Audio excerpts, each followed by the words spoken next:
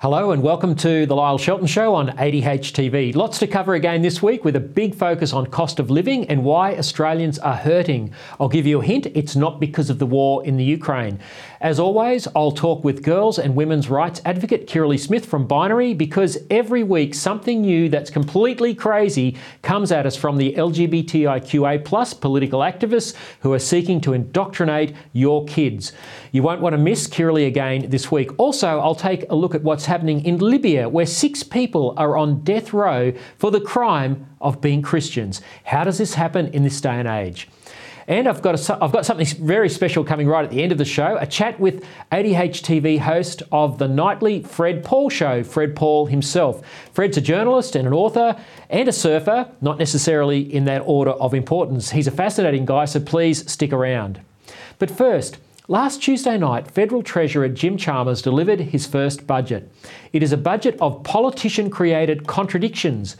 Contradictions and money are a bad mix, especially for a nation state. Politicians who don't understand the reality of female biology are also unlikely to understand economic reality, and so it is. The cost of living crisis this budget purports to alleviate with $14 billion in handouts to disadvantaged people has bipartisan authors. In fact, the entire political quad which runs Australia, Labor, Greens, Liberals and the Teals, are all in on the energy price hiking net zero frolic. Reducing emissions may be a noble aim, but our politicians are trying to do it without the technology to replace cheap and reliable baseload power that we once enjoyed. So in the budget, they will borrow yet more money for yet more windmills and solar panels while we eschew coal, gas, and of course, continue to ban nuclear. Instead of reducing our projected net debt of $702 billion by 26-27, another $2 billion of your money, this is money we don't have, is to be gambled on green hydrogen, another unproven technology. There's never been a cost-benefit analysis done of the energy transition, but there's certainly been a high cost and no benefits, particularly to people in the suburbs. The political quad has caused the electricity price hike, and the irony is that Labor this week handed $14 billion of borrowed money back to people who are struggling to pay their electricity bills. In seeking to be seen to be helping, this cash splash is likely to further drive wealth-sapping inflation. It's pouring petrol on the dumpster fire which the quad collectively lit. The phrase false economy comes to mind. But who doesn't like a cash handout, especially if you're doing it tough?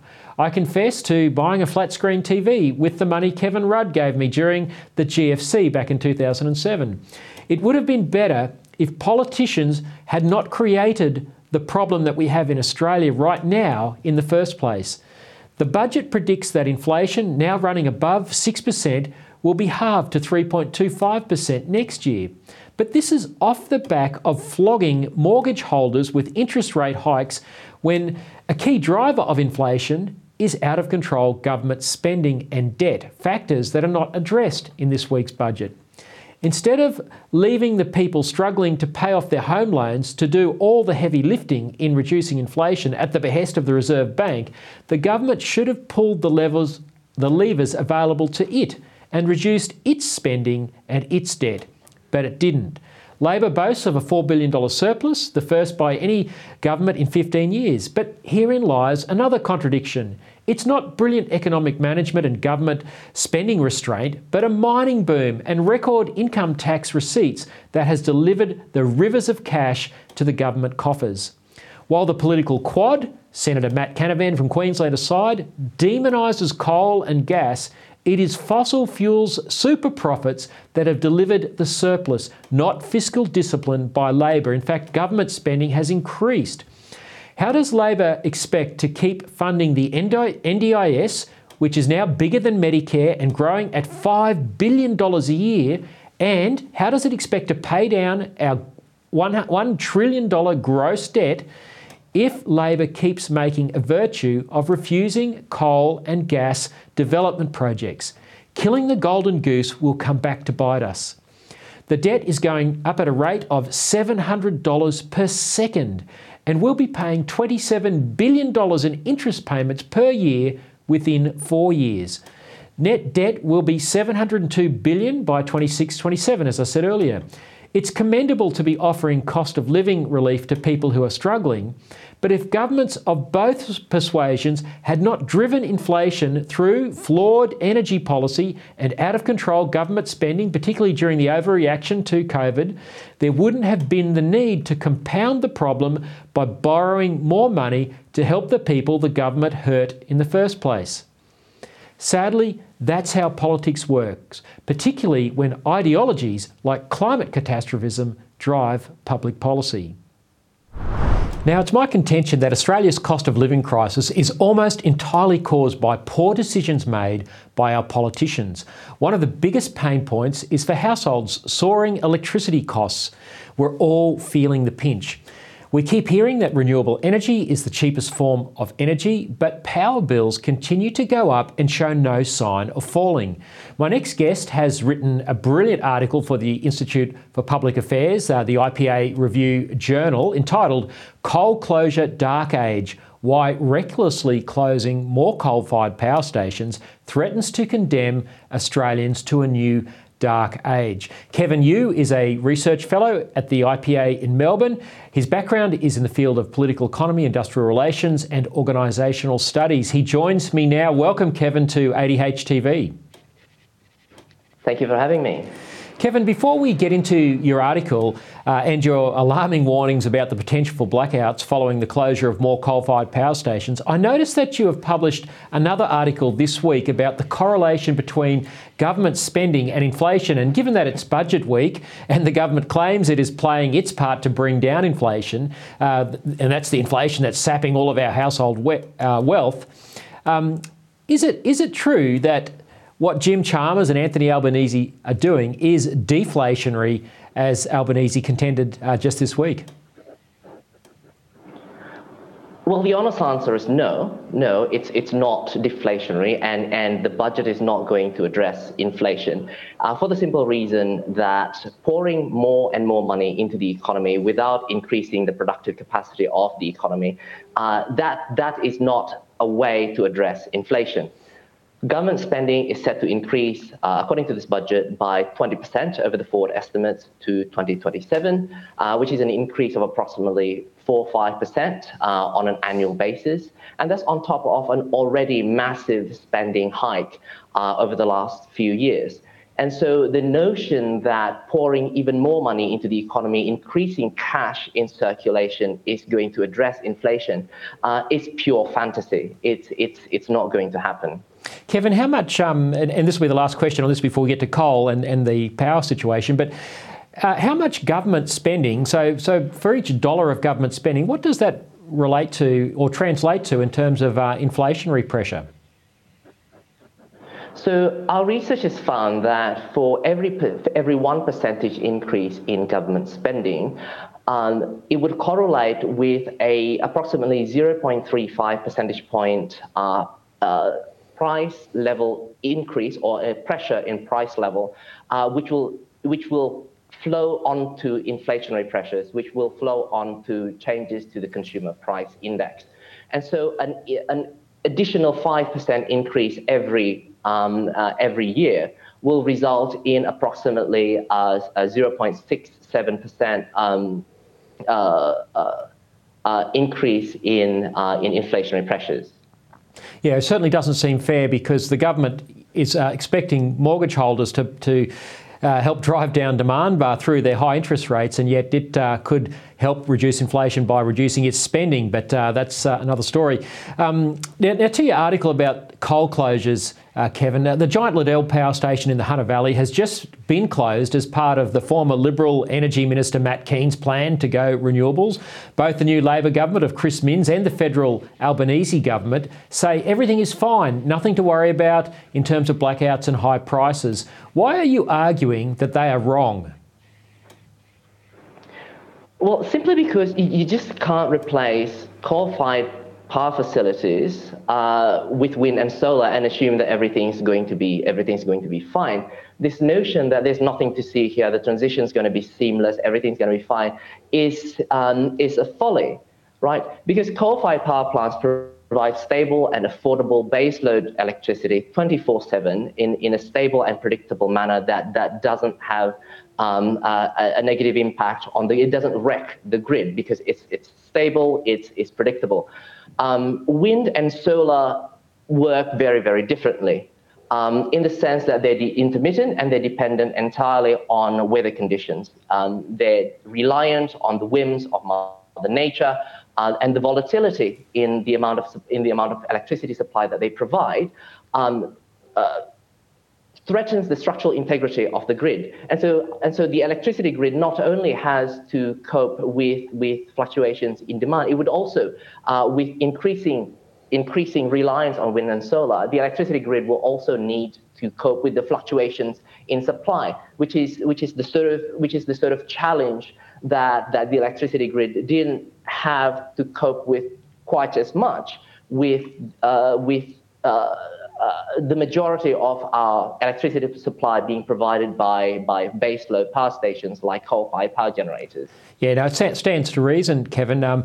We've all seen the Australian Energy Market Operator warnings, although it seems like they are sending mixed messages, certain messages before the election and certain messages after. But nevertheless, they have been warning about the risk of blackouts, although, as I said, they've walked some of that back. What do you see as the potential for blackouts? Is that a real fear, or is that just scaremongering? It is an absolutely real fear. It's not scaremongering, because AEMO themselves have pointed out when just after the announcement of Liddell's closure was made, that there's a risk of 5 hours worth of blackouts affecting 200,000 homes in New South Wales every 3 years over the summer months. And so why the emphasis on the summer months? That's, of course, because demand will be at its peak during the summer months because of air conditioning usage and among other things. And this is something that wind and solar power generators simply can't cope with, simply can't address, because of the very nature of the way that they generate electricity. And so the threat is still there. The fact that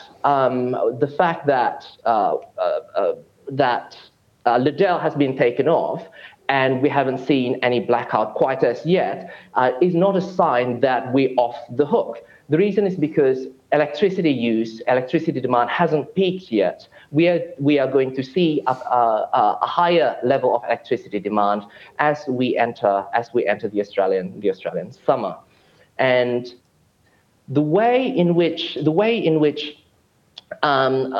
risks have been mitigated somewhat in terms of decommissioning Liddell has largely relied on other fossil fuel generated electricity coming on the grid, for example, Bayswater's upgrade, or being prepared to come on the grid. So we're talking about a new gas plant at Kurri Kurri, potentially Tallawarra B, as well as a set of upgraded interconnectors from Queensland and Victoria and other states, which would be able to sort of hopefully in some way address any shortfalls arising from coal-fired power stations being taken off the grid in New South Wales, which basically means that New South Wales will be more reliant on coal-fired power generators like Kogan, like Kirralie, like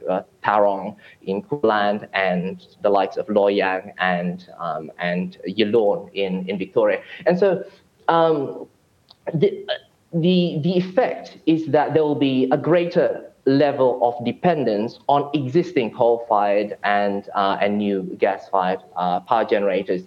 And this is something that policymakers recognize, which is the reason why they've been scrambling to get firm capacity brought into the grid, because they, in recognition of the fact that wind and solar simply can't cut it.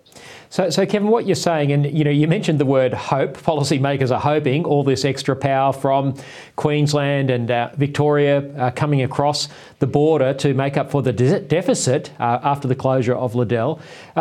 What is drawing from that power from interstate going to do to the wholesale price of power, which of course translates through to people's electricity bills?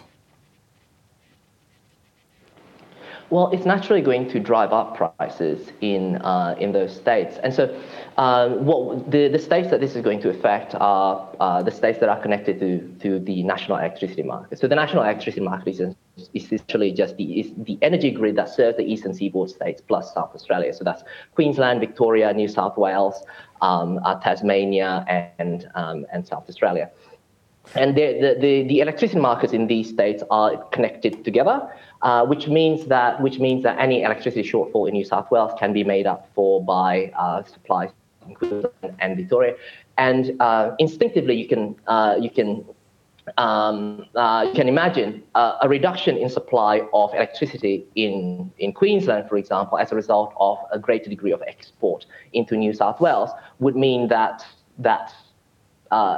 assuming that demand stays stable, would mean that price will need to adjust in order for electricity price to be at equilibrium. That would increase price in Queensland. And so the shortfall in New South Wales will not affect just the state of New South Wales, but also other states connected to it, including Victoria and South Australia, Tasmania. It's unbelievable. We're sharing the pain right up and down the eastern seaboard and into South Australia. Absolutely. For this decision. It's crazy. Kevin, your article it's very, very concerning. You say that we need to act now to avoid disaster. What needs to happen immediately in the short and the long term to avoid not just prices continuing to skyrocket, but to avoid the grid from collapsing or getting into a situation where we no longer have reliable electricity?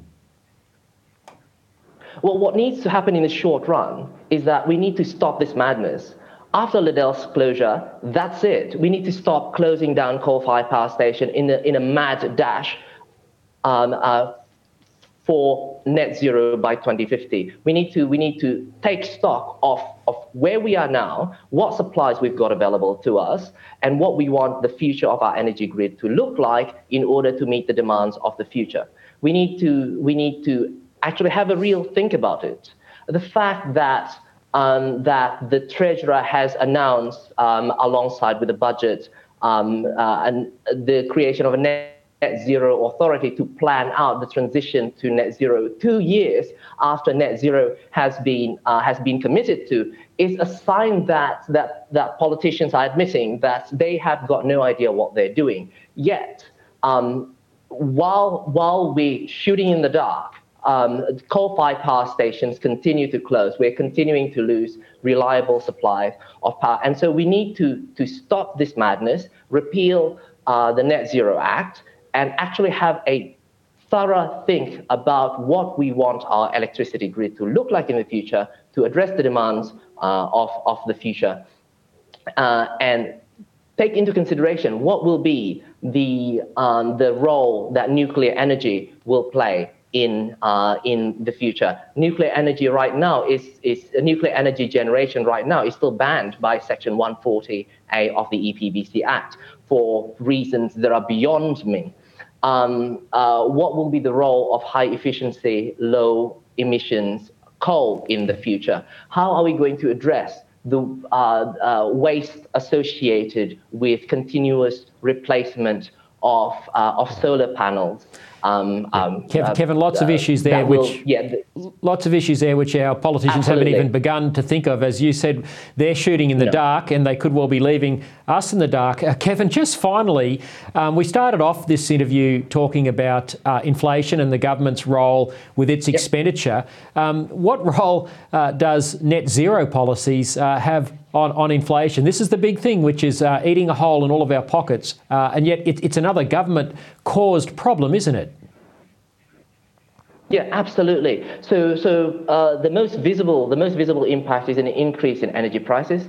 So you would remember, Lyle, when the Albanese government, or when the Labor Party at the time, before the election, promised a $275 reduction in power prices. And what eventuated is power prices escalating and spiraling out of control. But secondly, what inflation is essentially is too much money chasing the same amount of goods and services or too few goods and services. And so on the one hand, we've seen so much money being poured into this dash for a transition to renewables, this dash for net zero, including the $20 billion worth of cash injection into green hydrogen announced in the budget. So it's a lot of money, a lot of cash being poured into this transition, into this net zero pipe dream. But on the other side, what are we actually getting out of it, right? Are we going to produce more food as a result of a greater degree of reliance on wind and solar? Well, no. Are we going to make work more efficient as a result of a greater degree of reliance on wind and solar? Well, no. Are we going to produce more steel and more iron as a result of a greater reliance on wind and solar? Well, no. So we've got an equation whereby productivity doesn't change, and the best that they can hope for is for the electricity grid to remain as stable and affordable as it was before this mad dash. But a lot of cash has already been poured into the economy in order for the grid to transition. And so this is a classic textbook case of too much money chasing the same amount of goods or fewer goods and services. Well, Kevin, it sounds like a perfect storm, all created by really poorly thought out government policy, but it's hurting the people in the suburbs. Kevin, thank you so much for coming on today to explain that, and I'd commend people to go to the IPA website and read your material. Thanks so much, Kevin. It's been a pleasure. Thank you very much. Thanks for having me. You can convert kids surgically. So tell me how we can be having this conversation even. It's just beyond comprehension. Yeah, it's. I think people have very differing views. A lot of people just want to tolerate it and say this is fine. Tolerate what? Tolerate what? Castration and double mastectomies for 13-year-olds? Well, yeah. No, seriously, yeah, man. Yeah. That's not tolerance. That's crossed the line. That is not tolerance. That is an inexcusable silence on the part of the majority, the vast majority, who knows this to be wrong in the deepest possible sense. Most of the bloody Nazi propaganda that led to the extermination policies at the beginning of World War II were predicated initially on compassion and tolerance. So this whole, we're being compassionate and tolerant, it's like, no, you're not. Tolerate what? Don't you just love the clarity of Jordan Peterson there? I think I'll make that the opening for this segment from now on. Looking at the LGBTIQA+ political movement's indoctrination of children into harmful gender-fluid ideology. What better way to introduce this segment? This is serious stuff, folks, and we need to wake up, as Jordan Peterson said. One of the key people in this nation sounding the alarm is my regular guest, girls, women and children's advocate Kirralie Smith from Binary. Kirralie, before we get into things today, congratulations on being named Family Voice Australia's Mother of the Year. Thank you, Lyle. It's really wonderful and overwhelming, and what a privilege. Well, I think it's really well deserved, Kirralie. I've had the privilege of meeting your family earlier this year. Very impressive, and obviously you're an amazing mother, and obviously your husband to produce such a wonderful group of well-adjusted young people. And the fact that you're doing what you're doing in our nation, providing the righteous indignation of a mother to this debate, I think is so necessary. So good on you. Now, Kirralie, rather than embarrass you further, let's get into things. You've rightly talked, or you and I have both rightly talked a lot about Drag Queen Storytime, which is part of the global LGBTIQA+ political movement strategy to induct our children into gender fluid ideology and queer theory and sexualised concepts. They're quite upfront about that. Now, over several years, it's been getting foothold here in Australia, but mainstream Australians are beginning to push back. Most recently, just a couple of weeks ago, at Monash City Council's library in Melbourne. Now, if you believe the mainstream media, the only people opposed to Drag Queen Storytime are neo-Nazis. Take a look. The city of Monash has been forced to cancel a children's drag-themed storytime event after staff were bombarded with death threats from neo-Nazis and protesters. Police were forced to intervene after white supremacist Thomas Sewell vowed to crash the library reading. Lana Murphy explains. With narrow views but loud voices. Leave the children alone! A small but raucous crowd made their feelings clear. Monash Council is committed to child safety and all events and programs are developed in line with this commitment. And today they won. It's really shattering. A drag queen hosted story time at Oakley Library cancelled after organisers, hosts and staff were told they'd be killed. So Kirralie, what's going on there? Well, look, I mean, any threats are unacceptable and ought to be condemned, 100%. But I think you will find that the majority of people at that meeting and the majority of mums and dads in this country have never made any threats, don't intend on making any threats, but they're very, very serious about child protection and safeguarding when it comes to the sort of materials that are being presented to their children and the fact that adult males who are appropriating stereotypes of women, very hypersexualised, caricatures, making a mockery of women, are the ones reading these books to our children. We have every right to be upset and we have every right to object to taxpayer and ratepayer funds being used to support these adult male entertainers who belong in private bars, not in front of an audience of small children. Kirralie, how did this neo-Nazi thing, this seems to be the go-to now for anyone trying to discredit ordinary mums and dads, and that's what we saw in that crowd in the footage there. There were no neo-Nazis there, but the best I could find was some neo-Nazi posted something on a Facebook page, and therefore that leads the news event about the protest. It had nothing to do with that protest. This is a defamation of ordinary mainstream Australians, isn't it? Yeah, the media just love the narrative and want to push, this extremist view every time and paint ordinary mums and dads who are very concerned about this issue as some far-right extremists, and we're not. If neo-Nazis co-opt, this, or hijack, in other words, this cause, there's not much that can be done about it, but you certainly don't need to shine a spotlight on them. They are not the ones leading this. They are not the ones who are concerned. We are concerned and we have every right to be concerned. Yeah, now this is where the framing of this protest, is so important that we break it down because, Victorian Premier, Labor Premier Dan Andrews seized on the opportunity to further denounce mainstream concern about the sexualisation of children. And this is what he had to say in Parliament. Let's take a look at this and then we want to talk about it after we've watched it. With not an exercise of free speech, but an exercise in hate speech, violence, bigotry, racism, sexism, homophobia, transphobia, the list goes on.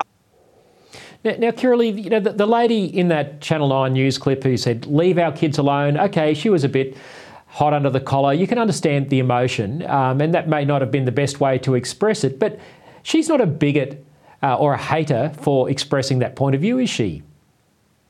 Absolutely not. And Dan Andrews lives in a bubble where he doesn't even let, people oppose him. He protects himself and keeps himself, excluded from the general population. And the reality is social media and all the comments after his comments were opposed to him and very upset that he would use such extremist language to paint genuine concerns from mums and dads about the sexualisation of their children. There is never an acceptable excuse why our children should be sexualised, especially by adult males who are hypersexualised.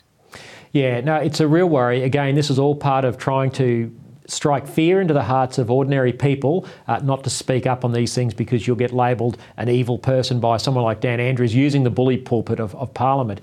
Kirralie, I noticed on your blog this week, the Greens have got a new code of conduct to define transphobia as anything that, and I'll put the quote up on the screen, anything that, quote, harms or seriously risks harming trans people as a group by virtue of being trans and prescribes as examples vilifying trans people, discriminating against trans people, attempting to curtail the rights of trans people, intentionally misgendering trans people individually or as a group, denying that non-binary genders exist, promoting the unnecessary prioritisation of sex characteristics above gender, advocating for conversion practices, advocating for unnecessary restrictions on transition care, and asking leading questions that cover for doing one of the above. Now, Kirralie, normally, you wouldn't take the Greens that seriously, but what we've seen over the last couple of decades is so much of their wacky stuff has actually found its way into law. Why should we be concerned about such a code of conduct that's now being put forward by the Greens? Because they're falsely labelling truth speech as hate speech and vilification, and it is utterly ridiculous and insane. And the average Australian almost laughs in disbelief that some of these things are already being practiced, because of anti-discrimination legislation in this country. But there's no such thing as misgendering. There's correctly sexing a person. We all have that innate ability to look at someone and know immediately whether they're male or female. And to call them such is not a hate crime, is not vilification. It's simply speaking the truth. And in many cases, it's self-protection, particularly for women in vulnerable spaces where there's males. And we have that ability right from the earliest, ages of childhood to be able to correctly sex people. And now these sort of attitudes that the Greens have been weaponised in law to intimidate, harass and threaten and silence people, and it's unacceptable. And quite frankly, Australians need to wake up and oppose these extremist, ridiculous views before more people are dragged before the courts.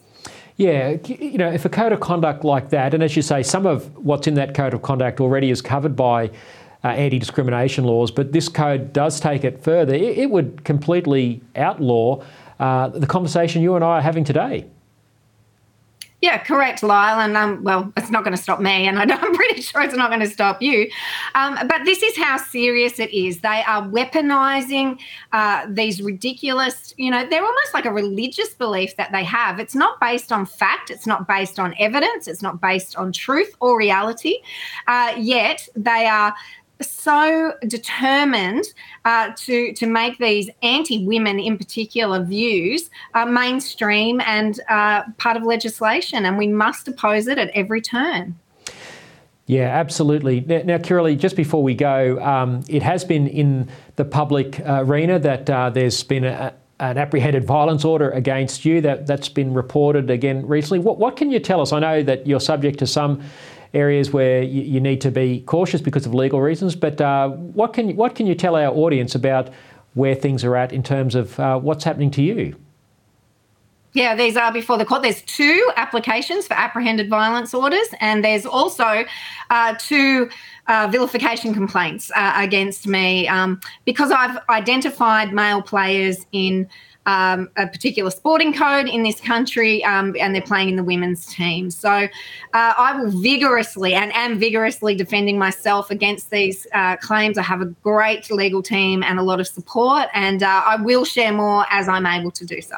No, good on you, Kirralie. And I noticed in one of the newspaper reports in the Telegraph this week that the leading goal scorer in one of the female soccer leagues in New South Wales is someone who is a biological male identifying as a female, and that there's been moves by the federal government to try and censor the reporting of that. Yes, that's correct. The E-Safety Commissioner, who closed or actually had my Facebook page deleted, sent letters to a couple of magazines overseas, journalistic reporters, threatening them and telling them that they had broken Australian law. They didn't tell them what laws that they had broken, and were demanding that they either heavily censor or remove their articles about things that are in the public domain here in Australia and are of great public concern. Yeah, it's unbelievable. Thankfully, let me just say, they refused to take down or censor their articles, which is great news. Well done. Yeah, that's right. One of those, and again, this is all on the public record. Redux in Canada, an alternative media platform, they said they'll have to, throw a boomerang at them or something like that. It was a little bit tongue in cheek, but they said they're not going to stop reporting on biological males playing in women's sports, and good on them, despite our own government trying to reach their censorious hand across the Pacific Ocean. It's quite extraordinary that this is even happening. I would never have thought Australia would come to this, where you couldn't have a discussion about something as controversial as this, but this is where we are. Exactly. It's very disturbing. It's very distressing. But, thankfully, not just myself, but there's some other great women and men in this country who will not be silenced and will not be shut down when we're speaking very plainly, very seriously, very calmly about an issue that affects us all. Absolutely. Well, Kirralie, I know I speak on behalf of our audience. We wish you all the best in the legal fights. We wish that we know that this should never have happened to any Australian, let alone someone like yourself. And congratulations again for your award and for being with us again here on ADH TV. Thanks for having me, Lyle. And now to some shocking news from North Africa. The Albanese government must urge the Libyan government not to execute 6 Christians on death row. The Guardian newspaper reports the following. 6 Libyans are facing the death penalty for converting to Christianity and proselytising under laws increasingly being used to silence civil society and human rights organisations, say activists. The women and men, some from Libya's minority ethnic groups, including the Amayas, the Berbers, in the west of the country, were separately detained in March by the security forces. Now, freedom of religion is a basic human right recognised under the International Covenant on Civil and Political Rights, the ICCPR, to which Libya is a signatory. The Albanese government must make urgent representations to the Libyan government via Libya's embassy in Canberra. The execution of people for their religious beliefs is something Australia, as part of the community of nations, should never turn a blind eye to. The Guardian reports that Libya's internal security agency said in a statement that the arrests were to stop an organised gang action aiming to solicit and to make people leave Islam, end quote. Now, people in all countries should be free to leave or join the religion of their choice. If religion is not voluntary, it is a cult. It seems like the Libyan government is intent on turning Islam into a death cult. Well, joining me now is Fred Pawle, host of the Fred Pawle Show, right here on ADH TV, weeknights at 7 p.m. and on demand. Fred, thanks very much for your time. Oh, thanks for having me, Lyle. Good to be here. Fred, tell our audience a little bit about yourself. You're a journalist, an author, a surfer, as I understand it, not necessarily in that order. Well, to be honest, I'm not sure what order I'd put them in myself. I started life as a surfer, and you do actually learn a lot about life from surfing. I mean, the best thing you learn is to accept the vicissitudes of life, because as a surfer, if the waves are flat, then you just get on with normal life. But if the waves are pumping, then you drop everything and get out there. But you kind of learn to accept the ups and downs of life, and it does make you more optimistic. I think surfers are generally pretty optimistic, happy people, because they know that there's always good waves around the corner if they wait long enough. But as for journalism, I got into journalism in my mid-20s, and I spent most of my life actually at The Australian. And to be honest, Lyle, I actually felt a little bit out of place there, because it's a serious broadsheet newspaper, and I'm just a knockabout guy. I was actually kicked out of high school when I was a kid. So, I love The Australian. It's one of the great, or used to be one of the great newspapers of the world. I'm not sure it's in such good condition these days. It's still a great newspaper, don't get me wrong, but journalism has definitely changed, and we'll probably talk about that later. But yeah. Well, Fred, obviously your journalism honed your writing skills, and I had the great pleasure last year of reading your amazing book, Die Laughing, the biography of the late and great cartoonist at The Australian, Bill Leak. It's a cracking read. The introduction is by another iconic Australian who recently passed away, Barry Humphries. Tell us why these two men were such important figures and remain inspirational for those of us who are fighting the culture wars today. Well, the first thing I realised when I was writing Bill's biography, and just as a matter of context, Bill and I were very good friends for 23 years. The first thing I realised was just how emblematic his biography was of Australian post-war culture. So Bill was born in 1956. He grew up during the Menzies era, and so his formative years, his kind of teenage years and so on, were post-Menzies and a kind of a reaction to, Australian conservatism and the sort of conformity of the suburbs of that era. And he became very hedonistic, I've got to say, and very liberal, small L liberal, and a lefty. So, his initial passions were music and art. In his late teens, he decided that he would pursue art instead of music. Although he did remain an accomplished or a very skilled pianist throughout his life. He just loved jazz. But then he travelled to Europe, saw all the great masters up close, became settled down in Germany for a while, became an artist, actually held a couple of exhibitions in Germany as well.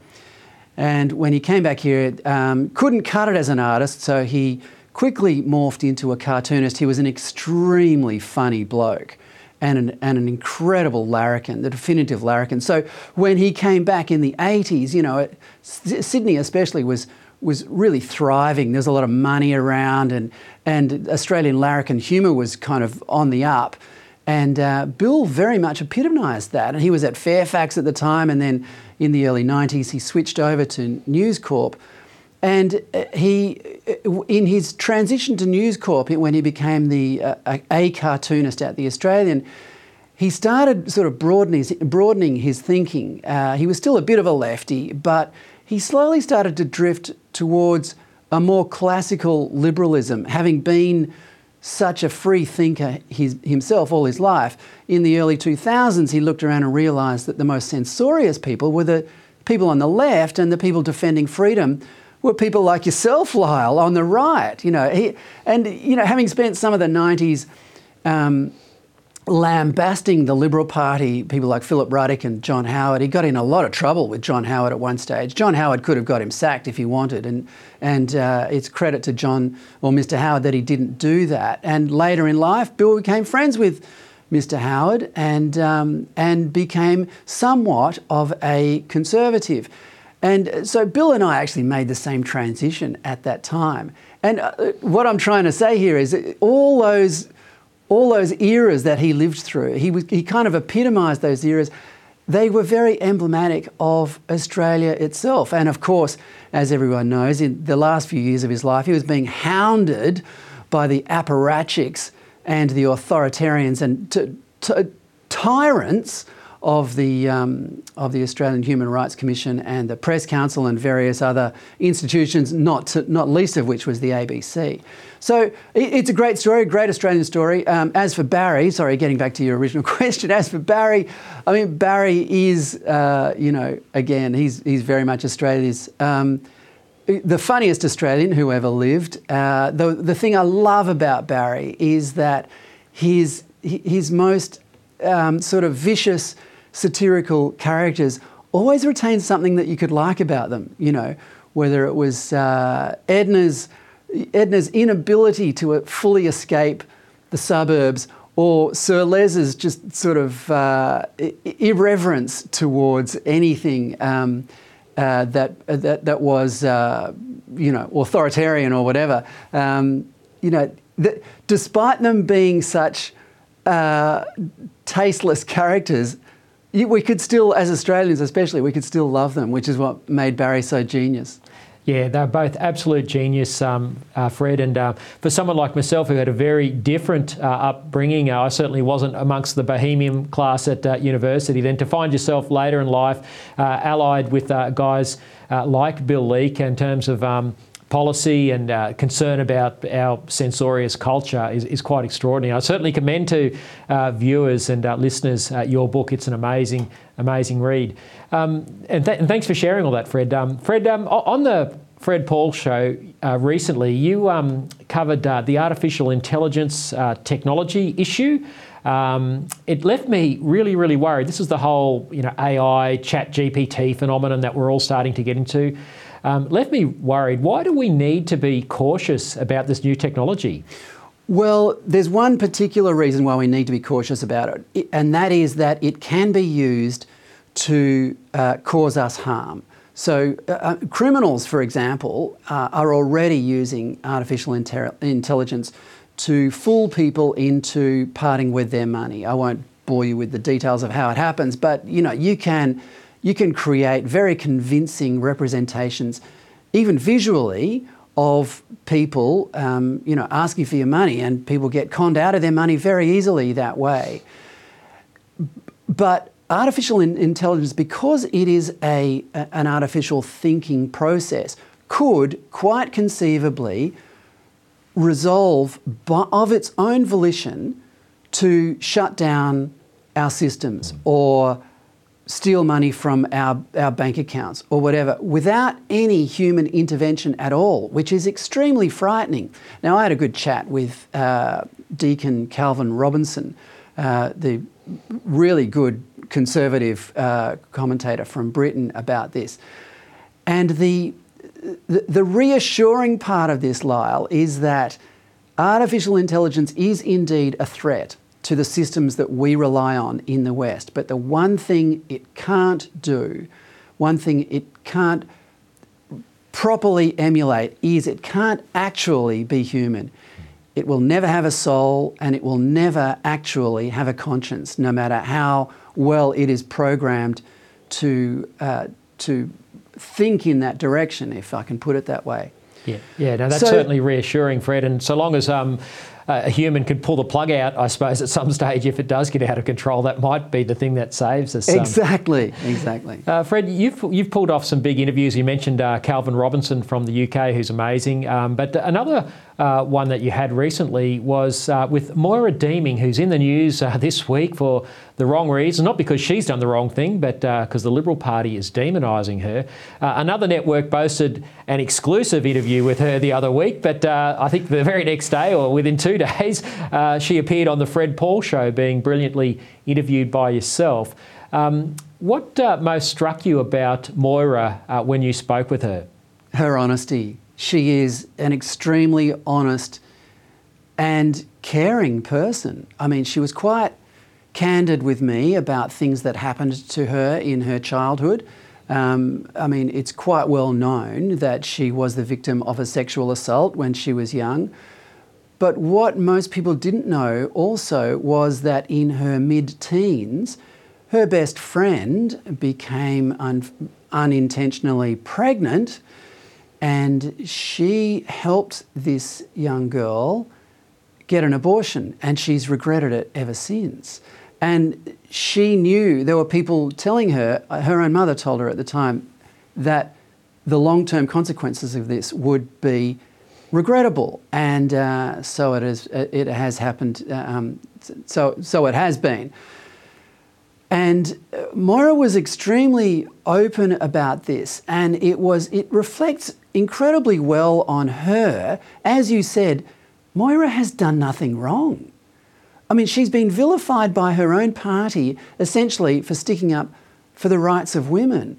And what she said in that interview was that she had recently, this was 2, maybe 3 weeks ago, she said she had recently had, as an MP, a Liberal MP in the Victorian Parliament, she had recently had 2 invitations to official functions cancelled because of these allegations against her being an associate of Nazis, which everyone knows. Only a cursory look at the evidence proves that Moira is anything but a Nazi, yet she is widely perceived as being one. It's an awful, awful allegation to have over your head, and one that's so tangible that people are cancelling invitations for you. So yeah, Moira, as you said, did nothing wrong, is copping the consequences of vilification by her own party, the party of Robert Menzies, that goes under the name of Liberal, which it is anything but, and she is standing up for the truth. I had a little text exchange with her the other day, and I'm sure she wouldn't mind me divulging. I told her, people who stand up for the truth, they always win in the end, Lyle. The truth always vindicates. Yeah, good on you, Fred. Look, not to take anything away from the other exclusive interview that week, but what you brought out through your interview certainly was substance that hadn't come out to light and certainly hasn't been reported since. So fantastic work there on the Fred Pawle Show. Just to finish, Fred, go back to where we started at the beginning of this chat. You've come from the mainstream media, having worked at the Australian and also Sky News. Why were you attracted to a new media platform like Australian Digital Holdings? Well, it's to work with people like you, Lyle. I mean, we are a very eclectic bunch here at ADH, but we have one thing in common, and we don't compromise on the truth. And I'm afraid to say, having spent 30 years in the mainstream media, that compromising the truth is an everyday occurrence in the mainstream media, as Tucker Carlson put it so well when he announced his new show coming up on Twitter just a couple of days ago. It's quite disturbing. You know, people died for our freedoms, Lyle, as you know. The freedom of speech is our most precious, the most precious thing we have inherited, and we have to protect it because, as I said, people died fighting to defend it. And if the mainstream media can't stick up for free speech or be a beacon for free speech, then organisations like ADH will, and I'm glad to be part of it. Fantastic, Fred. So well said. As you SMS to Moira, the truth will win out, and you and I know the truth will win out through platforms like this. Thank you so much for giving me your time today, Fred. It's been wonderful to chat to you. Pleasure, Lyle, anytime. Well, that's it from me for another week. I'll be back next Friday at 12 noon, or you can watch the show anytime on demand at the ADH TV website or on the ADH TV app. Don't forget to check out the other amazing shows right here on ADH TV. There's Fred Pawle, as we've just seen, the great Alan Jones, Damien Curry, Daisy Cousin, my friend Dave Pello, another great Australian, David Flint, with Save the Nation. Alexandra Marshall presents Spectator TV, and there's the incredible Mark Stein. All right here, streaming and on demand. You can follow me on Twitter at Lyle Shelton and on Facebook. Plus, there's the daily political commentary at the Family First blog. That's familyfirstparty.org.au. Thanks again for your company. Until next week, keep speaking up.